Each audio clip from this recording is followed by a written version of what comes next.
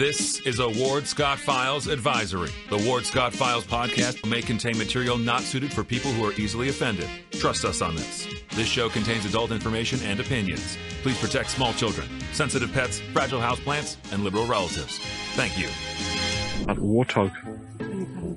He's going to come up the steps. Here he comes. Oh my goodness, and he's huge. Hello, boy. Wonder if we can pet him. Hi, boy. Can we touch him? No, don't. Help me! Help! Good morning, Professor Ward Scott here in the Manly Warthog Man Cave inside Melton Law Studio, protected 24/7, 365 by Crime Prevention. Thank you to our sponsors, of course, On the Spot Cleaners, Style Cuts, R&R Construction. List goes on and on. We'll cover that more closely for you at the bottom of the hour. And we thank you who donate and keep us going.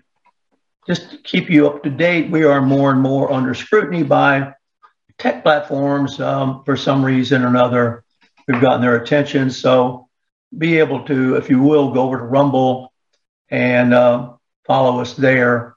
We are backing up things as much as we can. There's something amiss in this country in terms of free speech and all that, as you know. So we'll keep you posted. The stories today really are not particularly local in flavor, except that there's this constant consternation about what to do about the Gator football world. And we covered that pretty thoroughly yesterday for you. However, it is a continuing conversation, and it gets on a lot of people's minds here. I mean, they just can't shake it. I mean, this is a big event in this culture here for many, many people. And to think that they've got losers that are nationally recognized as losers, and given the complications of today's athletic world, that might not be able to extricate themselves from it the way they have in the past. You know, in the past, you went out and recruited and you rah-rahed and got people loyal to the university, that sort of thing. And that's passé now. There's nobody loyal to a university who's a young guy. You know, we're sold these bill of goods, by the way, all the time. You know, in order to attract the top guys, we've got to have an indoor training facility. So we build an indoor training facility. In order to attract the top guys, you've got to have a plush spa for them to be treated like royalty in. So we build them a plush spa to treat them like royalty. And it goes on and on and on. And then the bottom falls out, despite the things that have been done, indoor facilities, plush spas, you name it, catering to the young lad who is not interested in the university or the education so much anymore as the money, and then takes it from there and really will quit on you in the middle of a season and not have any guilt about it. So it's a different world now, and I wouldn't really want to be in the coach's shoes because it's unfamiliar territory for them as well. They really don't know whither the future is going, because there's going to be more money, and the bigger schools are going to be better heeled, if you will, better stocked. And we're going to be, of course, all in that mix with the pressure on us to excel and be the number one this and number one that. And so I posted one little comment, just that a pundit named Feinbaum has, see the bandwidth is low, so hopefully we'll be able to broadcast to you.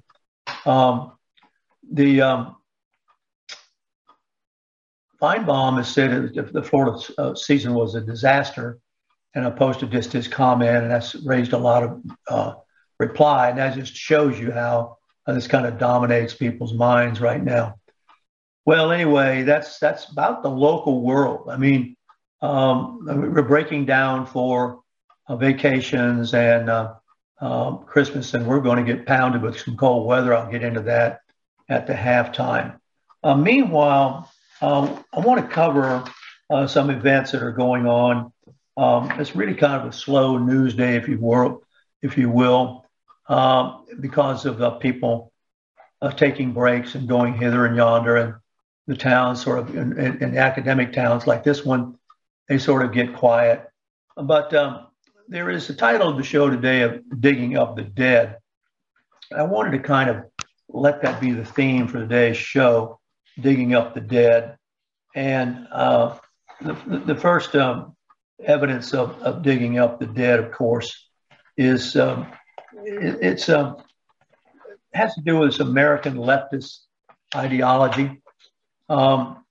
It's something we've been watching and talking about, and I don't know that the right has an ideology that is identifiable as the left is. The left has got a name, progressive left, and it has things it wants to reconstruct and redo and rewrite and change language and change monuments and change history. And it has a real kind of religious fervor to it.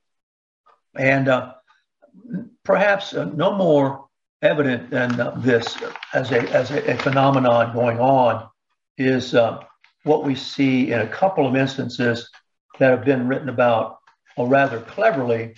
And I want to share them with you because I thought some good points were made here. Charles Hurt, he's the opinion editor for the Washington Times, and he has observed that Ben Carson, do you remember Ben Carson? He's a black gentleman. He was a pediatric neurosurgeon. He had a lifelong devotion to working on children.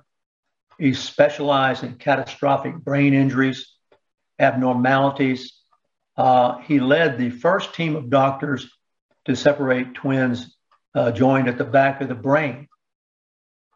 Well, he accomplished all this, as the opinion writer states, despite growing up in Detroit's public schools, which have some of the most dangerous and corrupt and dysfunctional school systems in the civilized world. All these big cities have found themselves at peril. You want to see the failure of affordable housing.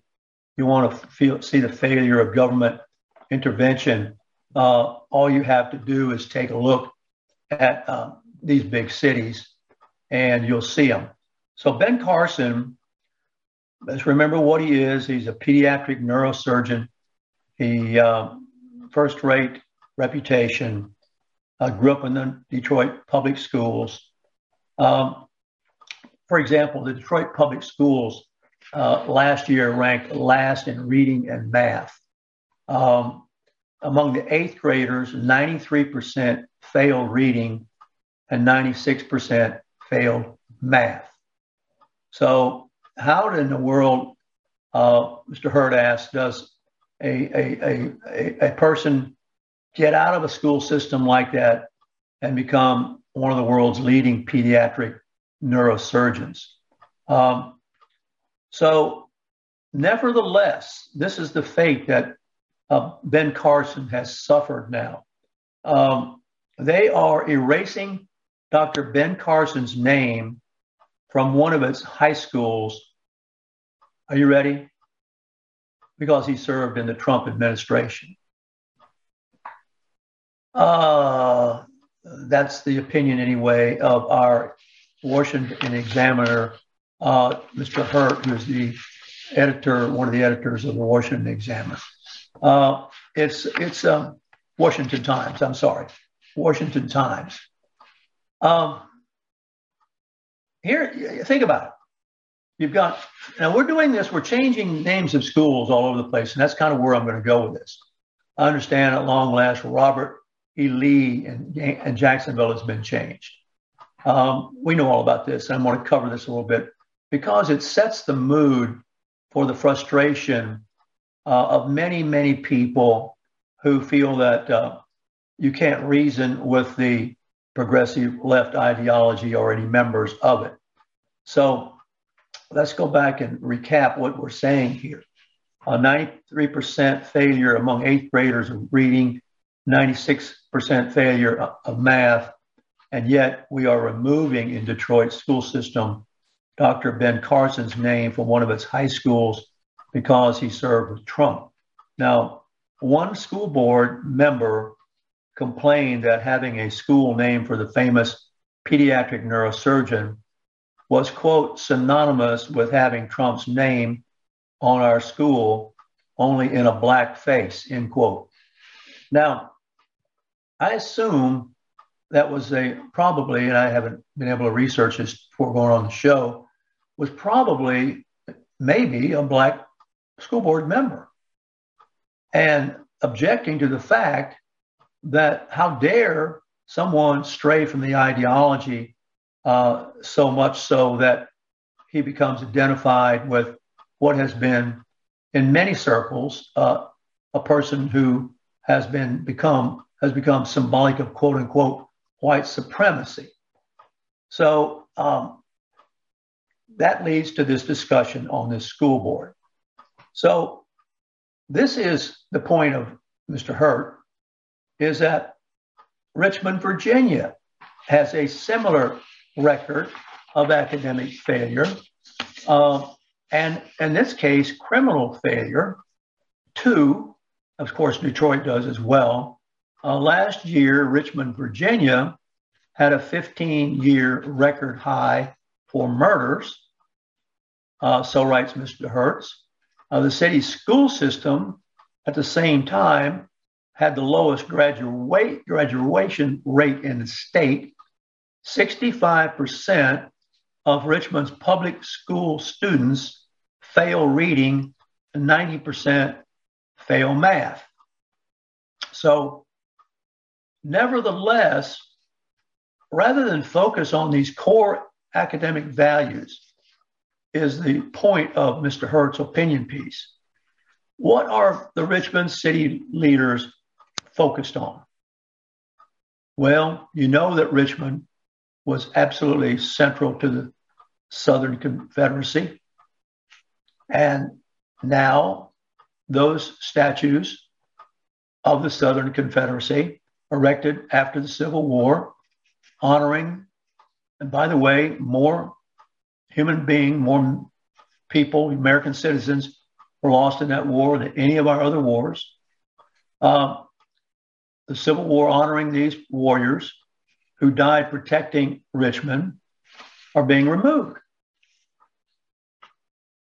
And rather than teach anything from it, rather than go back and really investigate some of the very significant complexities of this event, they, in logical fallacies, oversimplify it and simply remove it.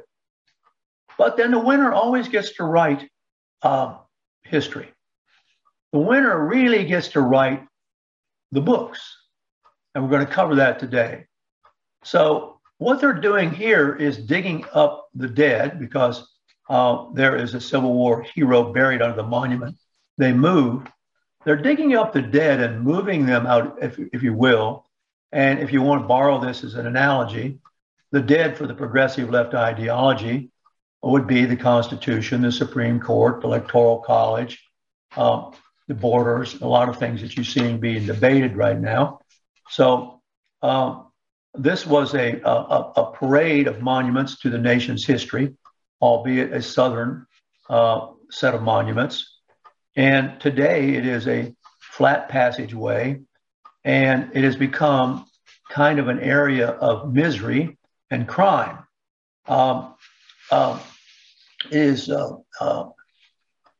Nevertheless, what these city fathers or mothers or all the above are focusing on in, as Mr. Hertz points out, both Richmond and what? Detroit. You say, what is the connection? Well, you see, tearing down the monuments to the South, which supposedly is singularly all about slavery, which it isn't. It has a lot of resistance to industrial society. It's an agrarian society. It has a different relationship with nature than the North, none of which is going to be. If the South were really examined objectively by the environmentalists today, they would see that the South were real environmentalists. They were against the fossil fuel horsepower of the horse. They took a totally different view of mass production and assembly lines. They didn't like that at all. And if they had been listened to then, as they want to be listened, that they want or looking for someone to listen to today, it would have been quite different. But this is nevertheless an attack on, this case, General A.P. Hill, who was buried under the monument. It was the last monument that was irritating the heck out of these people in this city with its high crime rate. And for some strange reason, Dr. Ben Carson is an irritant to the city of Detroit school board. Now, you see these school boards, the focus of wars, really, all over the country.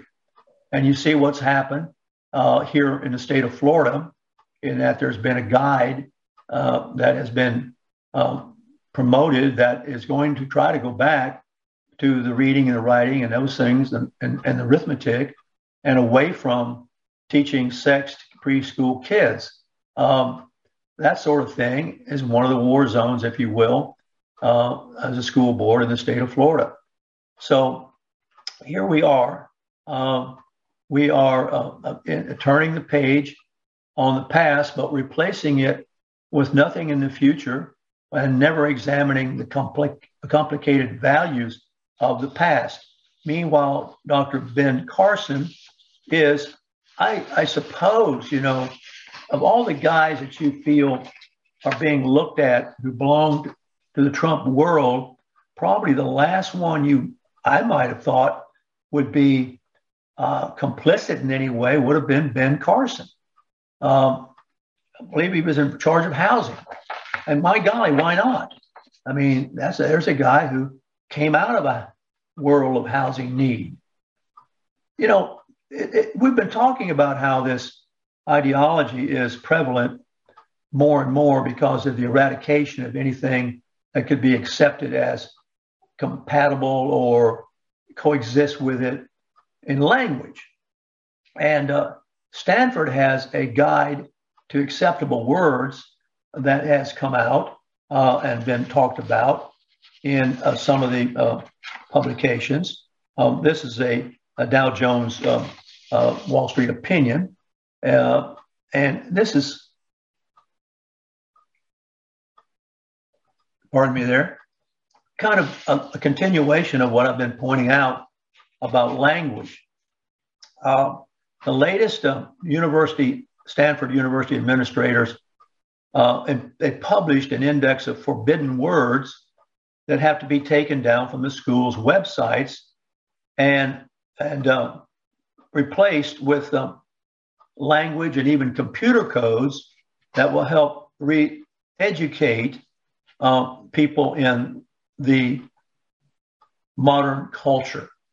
Well, the modern culture is, as we know, a battleground right now in the country between so-called conservatives, so-called progressive liberals. And it is in many, many places. We just cited it being in the school systems. It's, of course, in along the borders, all these sort of things. But in Stanford, as we joke, you cannot call yourself an American according to this culture guide. You have to call yourself a U.S. citizen. And if you don't do that, Stanford has reasoned, and when asked why they did this, they wanted to fend off any what they call bias hunters, people out there turning over rocks, if you will, looking for bias. And in so doing, of course, their bias for bias is ironic. So also, you can't say immigrant. That's a noun, immigrant. You have to say, you cannot say a person who has, you have to replace it with person who has immigrated. In other words, you can't say immigrant. You have to say person who has immigrated. Now, one of the things it doesn't have, the noun, we need an adjective. Illegally immigrated or legally and that word's not there. So this is where we are with language. And they have algorithms which watch language. We are convinced that tech platforms watch us down to the very words we use. So I have come up with the voter beep, because we know that the F word, and we're not talking about the F bomb, will trigger some sort of response because there's an attempt to control the narrative. And in this case, rewrite history or alter the cultural values. At Stanford, you can't master your subject. You know, this word master, it's amazing. It's become taboo. Well, why is it taboo? You know, people have a master's in arts. I have a master's degree. Well, why? You can't call it master because that connotes slavery. Don't you see the bias in the word? You understand there are two meanings to words, the denotation and the connotation. The denotation is the definition meaning of the word. And if you go look at the dictionary, it'll take you all the way back to the archaic, the oldest use of the word.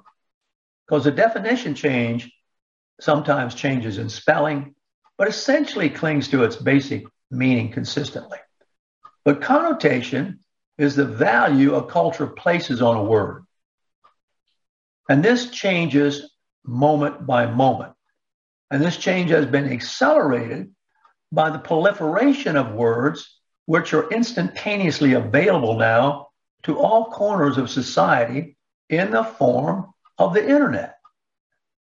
So now we have got to neuter the language, if you will, or make it historically acceptable. So we know that historically, and Stanford puts this in their guide, masters enslaved people.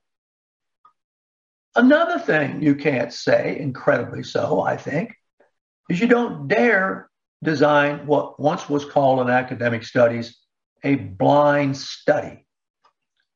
Now, when you say a blind study, you are unintentionally perpetuating that disability, and you're connoting, although I put the word connoting in there, that the person who is blind is somehow abnormal or negative. So you see, so we can't say master and we can't say blind. The blind studies are good and useful, of course. You don't know necessarily what the other study is doing, so you're not trying to kind of look over the shoulder of the person at the desk in front of you when you create your own. And you can't even ever today, you must use, according to Stanford, mask study. Now, so far, mask is not out of favor because, in fact, ironically, it's in favor, perhaps because of the accent on the use of masks in COVID. So in the Stanford guide, we have substituted the blind study for a mask study. There's no mention of a word like gangbusters, because what this means is the cops are against gangs. And of course, gangs, according to the bias police, has racial undertones. If you're in a gang, it follows that you're black. And if it follows that you're black in a gang, you are discriminated against as being lawless. So we don't use gangbusters anymore. This is really kind of getting, you might say, ridiculous. However, these people are trying to normalize somehow something that they find incompatible with their ideology. The Elimination of Harmful Language Initiative is a multi-phase project at Stanford and is primarily taking place with the IT leaders, the information technology. The information technology people are the ones I'm beginning to believe increasingly control what we think. Since so many of us use these tech platforms from which I'm now communicating with you, we are at the mercy, are we not, at the techies. And at all levels. Now, the techies are not necessarily long-lived. They've only recently arrived on the planet. And when they arrived with internet technology fully intact. They don't know the world without the internet. They could not possibly imagine it. It's something beyond their recognition or understanding. It's just a given that it's been this way. It's kind of like arriving with electric lights or arriving with the automobile or any of the other things that happen as human beings traipse through mortality. So here we have the list took information technology about 18 months of collaboration with quote unquote stakeholder groups. Now, this is going to therefore be composed of administrators and who knows what else stakeholder groups might involve. But there are 16,937 Stanford students, they say, were involved, 2,288 faculty, and about 15,700 administrative staff. Well, somehow, some way, combine this with name, image, likeness, and a list of bad words that are just words until they're called bad, a rewriting of the past, a cleansing of the culture, of anything that might even suggest any remnants of the South, and anybody who might even question it. You use the term white supremacist, and there you have it. You have the impetus for censorship, really, for changing things in their minds who do the censoring for the better, to protect us against harmful hate language. So words like master is really a hateful word to the bias police.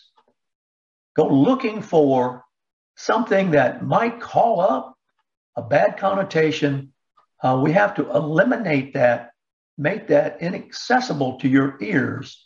And that gives us the license, if we're a private company, and what information network is not private, we don't have smoke signals. If you talk over the phone, once upon a time, it was owned by Ma Bell. If you talk on any of the tech platforms, they are private companies. And they have people working for them who have come from the information technology world, who are being raised on this interpretation of the culture and its language.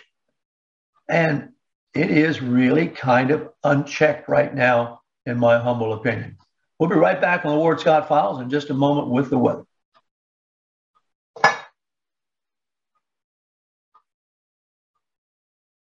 Although the owner of Lewis Oil Company maintains she is 29, Lewis Oil turns 60 years old in June. Chevron would like to recognize the North Florida second-generation family-owned business, celebrating its growth and staying power. Lewis Oil Company maintains significant on-hand supplies, strategically located fuel depots, a delivery fleet, on-site service, fuel card locks, and convenience stores. Lewis Oil Company understands its responsibility in the local economy by providing service and delivery on demand and in crisis. As a first responder for 18 Florida counties and the Southeast from Texas to Virginia, we are proud of this rare accomplishment. Lewis Oil delivers.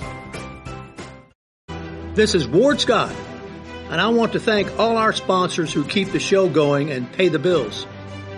The Ward Scott Files premium sponsors are Crime Prevention Security Systems, large enough to serve you, small enough to care. Meldon Law, the only official injury partner of the Florida Gators. The Ward Scott Files gold sponsors are Lewis Oil Company, Shoot GTR, On the Spot Dry Cleaners, R&R Construction, and Style Cuts. If you are interested in promoting your business on the show, you can visit our website, www.wardscottfiles.com, and click on the Advertise Here banner on the right side of the page, or call my friend Freddie at 352-284-3733. Again, thank you to all the great businesses that support the Ward Scott Files. And remember, if you like the show, thank our sponsors and support the businesses that support us. What you just said is one of the most insanely idiotic things I have ever heard. Everyone in this room is now dumber for having listened to it. May God have mercy on your soul. Or that very much surprises me that you've never been tased. You can't handle the truth. All bees poop. A warthog. He's going to come up the steps. Here he comes. Oh my goodness, and he's huge. Hello, boy. I wonder if we can pet him. Hi, boy. Can we touch him? No, don't. Help me! Help! Help! Now for the weather, brought to you by Lewis Oil. Welcome back to Ward Scott Files here in the Manly Warthog Command Center. Right now we're high and dry, but I think we had a little rain pass through here. This is the weather report brought to you by Lewis Oil, our great sponsor, Lewis Oil, Wendell Lewis. Well, I've been looking at the radar. I don't know if we're going to get the big, heavy bomb of the weather that some of the outlets are suggesting. Drenching weather on the way for the Gulf Coast states. Probably yes, for sure. I'm looking at the radar throughout north of us, in Georgia, Alabama, and that area. But I believe the rain has passed through our area for the time being, but we certainly are knowing that there's going to be a major cold come in here, Arctic air that is going to dip pretty deeply here and plummet our temperatures towards Christmas Day and weekend, and develop a major snowstorm across the northern states. We understand that Northern California has just had a 6.4 magnitude earthquake. They have always been kind of, thinking California might just break off and float out to Hawaii. Wouldn't that be something? But right now, prepare yourself for the cold. It'll be here in a few days. I think the rain in our area has passed. It's headed on down perhaps to South Florida for a while, and it's more thickly accumulating in the states just to the north of us. We're running 52 degrees right now. We will get up today. Let's see what we'll make it to. We'll make it to about 65 degrees, okay? So that's our weather report, and brought to you by Lewis Oil. Thank you so much. Yes, Ken Hilliard says 11 degrees in Georgia Friday morning. I think in the mountains it's going to be colder than that, Ken. Anyway, this is the big snap. I don't know what happened to climate. Well, it's climate change. It's no longer global warming. Well, I would be remiss without talking about the January 6th findings. So I wanted to go back and review a little bit with the class today, have a little review here. The history of this, how we got here where we are. And I thought it was interesting, first of all, to take a look at an analysis done by Cheryl Atkinson. She's an investigative journalist for the New York Times. And she wrote this back in 2019. And I want to just go through this scenario with you to refresh ourselves on how long this scenario has been going on. get Trump, get Trump, get Trump.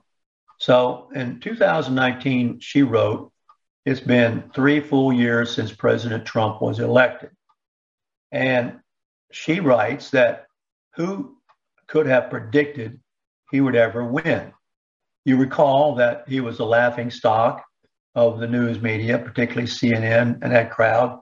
Oh, they would giggle and snicker and, he'll never win and da-da-da-da-da-da. And, all of a sudden, it looks as if he might. And then they start saying, well, surely Russia must have been conspiring to get him involved. And that would be really something we need to investigate. So all of a sudden there were pretty good reasons, since it was such an unexpected, and of course Hillary had been discovered to have really, if you look back on it, broken more security protocols than anybody by putting stuff on a private computer that was classified. Nothing ever done about that I'm aware of. Nothing ever investigated that I'm aware of. But meanwhile, a raid of Mar-a-Lago later on.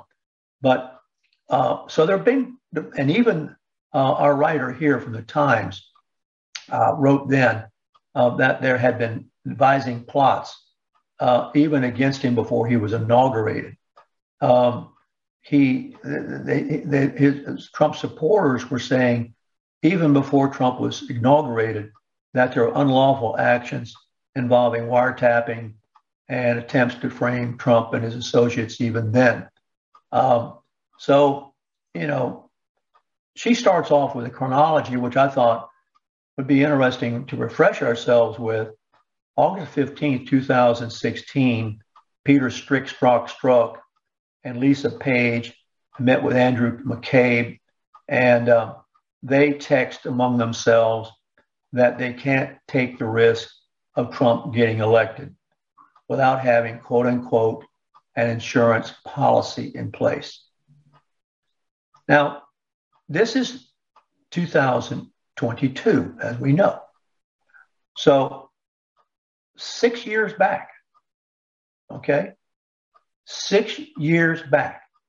And what is obvious right now, everybody who's studying this knows that January 6th committee, and I've made a note, they are trying to damage Trump politically and to pressure public prosecution of him. Because this is a continuation, there's no question about it, it's easy to see, of this behavior by, quote unquote, people in power, clear back to August 15, 2016. On October 2016, Benjamin Wittes, who was the founder of a left-wing liberal blog called Lawfare, says, what if Trump wins? We need an insurance policy against the unthinkable. And the policy would rely on a coalition of democratic forces to challenge and obstruct Trump. Now, this is a New York Times writer writing this. Let's make sure we understand that this is not a conservative paper. This is Cheryl Atkinson, an investigative journalist for the New York Times. Now, so they're aware of this. They know this. Now, Wittes was a good friend of Comey, and he was very much aware of the Mueller appointment. So in October 2016, the FBI began a year-long secret wiretap on the Trump campaign advisor, Carter Page, which would have allowed intel officials access, would it not, to information and conversations involving Trump associates and possibly Trump himself. Now, I've already taken the position that everything we do in our life is no longer private. Certainly this show isn't, it's everywhere, but your phone calls, your phone even knows your habits. I mean, I get in my vehicle and It tells me where it thinks I'm going and how long it'll take to get there. So this IT world. So meanwhile, Page himself was never charged with any offense. And the FBI never apologized for the unwarranted privacy intrusions. And the lawfulness of that wiretap has always been questioned. Okay? Now you're hearing pencil neck Schiff say right now, no man's above the law. You know, what a cliche. What gibberish. Gibberish is an interesting word, Gibberish.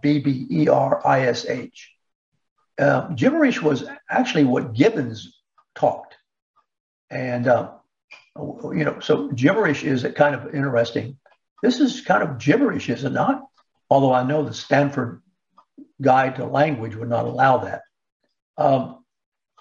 January 3rd, 2017, Schumer publicly warns Trump that if he takes on the intelligence community, it has 6 ways from Sunday. This is a quote from Schumer.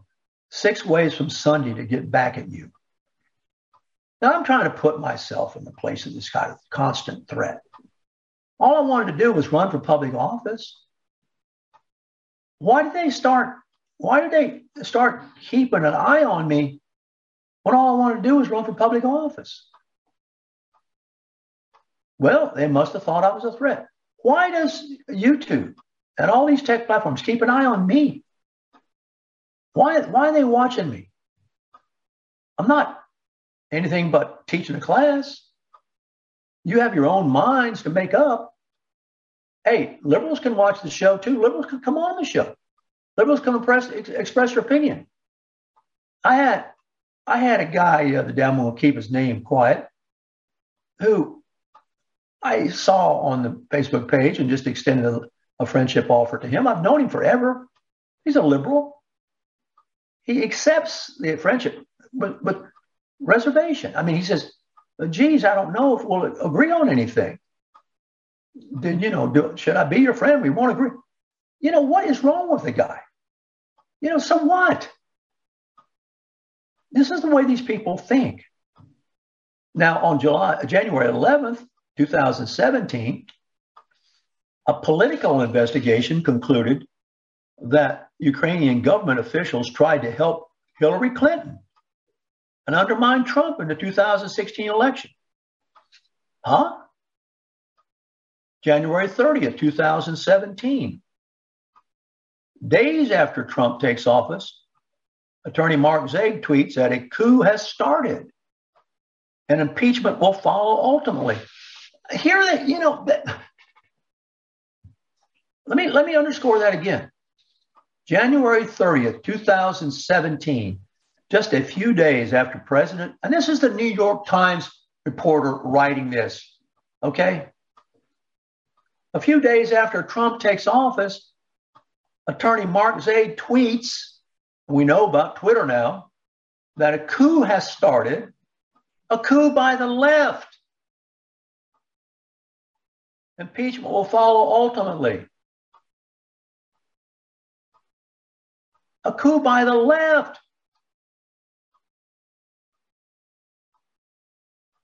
A few months later, still in 2017, this is all according to the article by this Times writer. Zaid tweets, I predict CNN will play a key role in Donald Trump not finishing out his full term as president. And we will get rid of him. And this country is strong enough to survive even him and his supporters. And this guy Zaid tweets also that as one falls, 2 more will take their place and the coup would occur in many steps. Now here they're using a sedition act against Trump, but they have been blatantly talking about a coup against Trump. Now, the information technology snoopers won't like any of this discussion because I'm sourcing it for them. So they'll know I'm just sharing with you what was on the mind of the New York Times investigative reporter in 2000 17.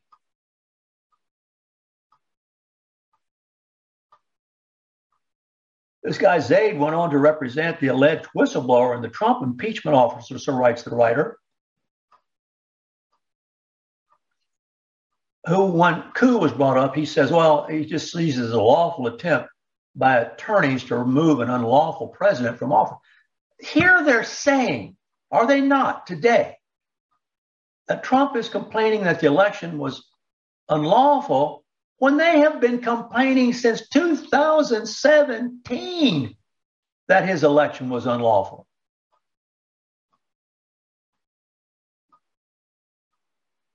Are you with me?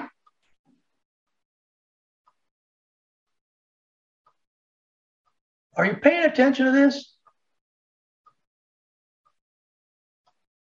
And I'm not sure where my chat is. Are we there? Production?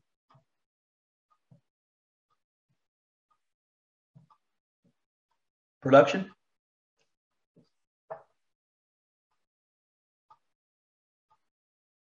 Okay, I've just lost the chat line here, so let me see if I can get it back, see what it is. Okay, I got it back. Thank you. Sorry, ma'am. You know, I'm just a little bit observant of what's going on now, a little bit more perhaps than before, because I'm in ground here that the left doesn't like to hear discussed. So I'm just, bear with me, audience. May 17th, 2017. Do you know what happened then, students? Robert Mueller begins investigating Trump. Do you remember that? August 2017, Trump critic and former director of national intelligence, James Clapper, is hired as an analyst at CNN, and he attacks Trump regularly, frequently, with incorrect information. So writes the New York Times writer.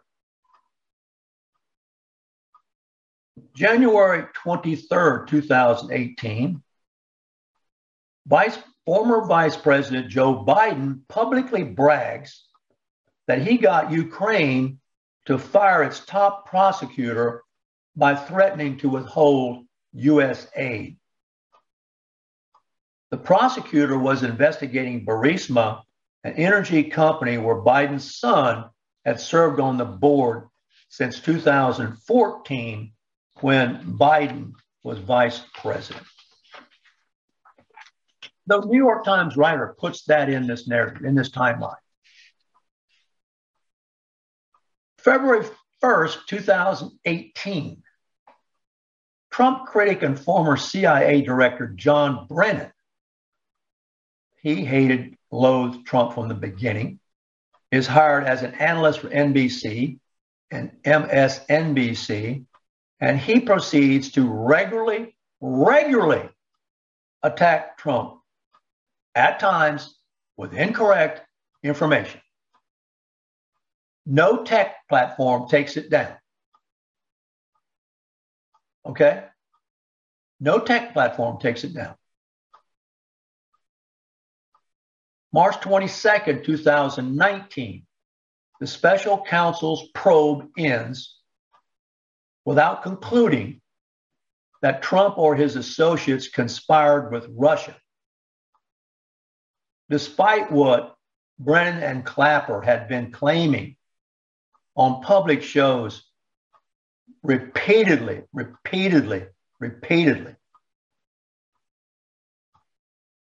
The Democrats try impeachment, but can't push it quite over the line. In April 2019, Ukraine elects a new president, and Hunter Biden steps down from the Ukrainian energy company. July 25th, 2019, Trump calls the newly elected president of Ukraine and asks for cooperation in a probe involving long-standing corruption in Ukraine, along with alleged ties to U.S. Democrats and the 2016 campaign. Don't you think that shook up Biden? Would you not think so?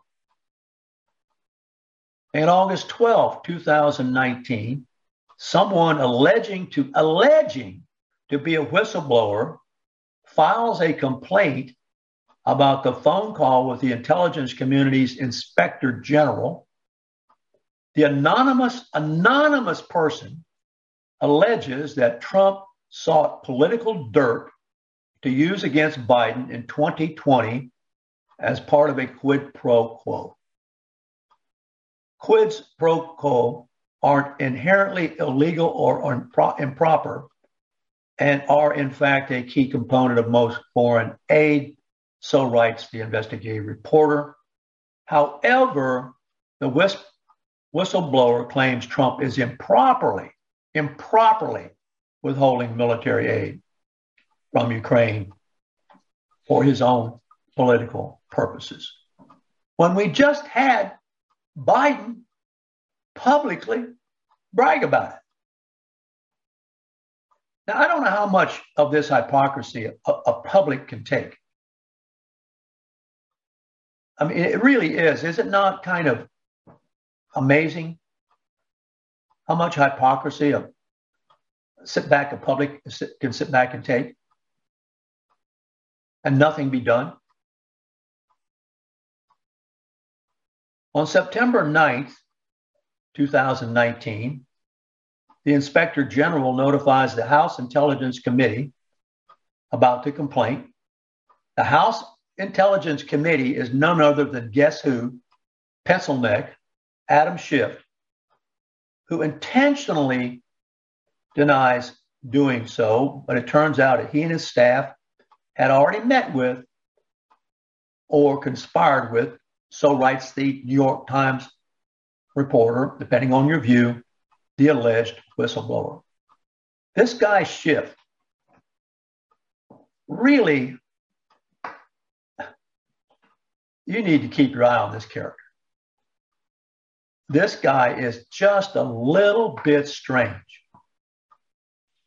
Now, on September 24th, 2019, good old Nancy Pelosi announces an impeachment inquiry based upon the alleged anonymous whistleblower's claims.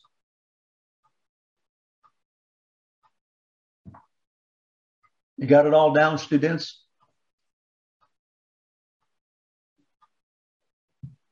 You won't hear this discussion anywhere else in America. And these tech guys are watching it, so keep it in your head. On that same date, Trump releases a transcript of his call with Ukraine's president. In that transcript, there is no mention of a quid pro quo, no mention of political dirt, no mention of withholding aid or campaign 2020. So what does Schiff and his crowd say? Oh, well, it was implicit. It was coded. It's really what they were talking about.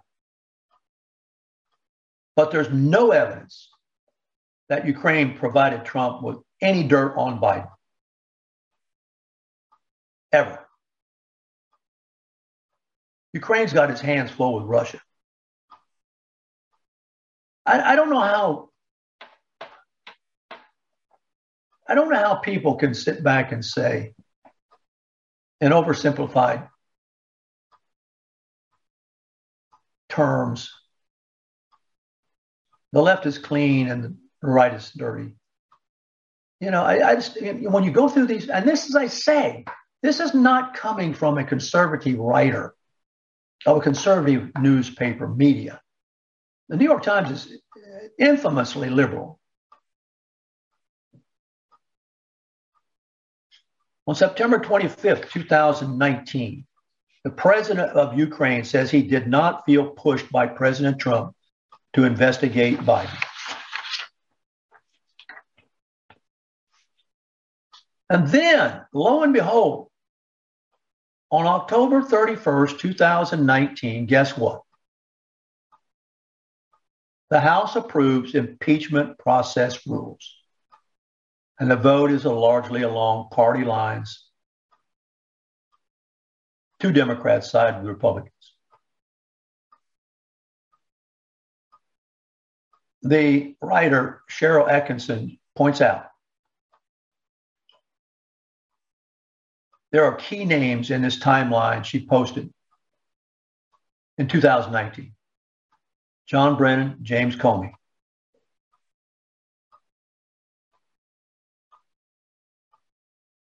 And what you have, she says here, is an attempt to treat his election as illegal even before he was sworn in. This is what is you can consider this. This is what is frustrating the heck, to use a nice term, out of Schiff and Pelosi and that whole crowd. You know, I'm going to summarize here in the few minutes I got left.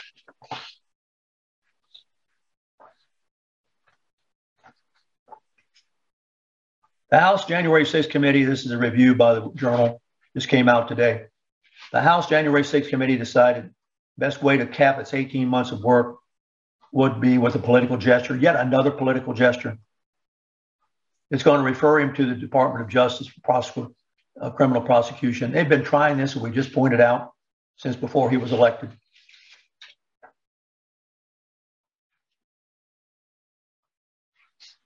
Well, I'll probably get into this later. I won't have time to get into it today.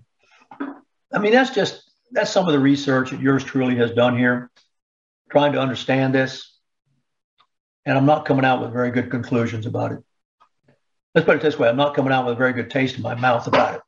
It doesn't seem to be an honorable group of people.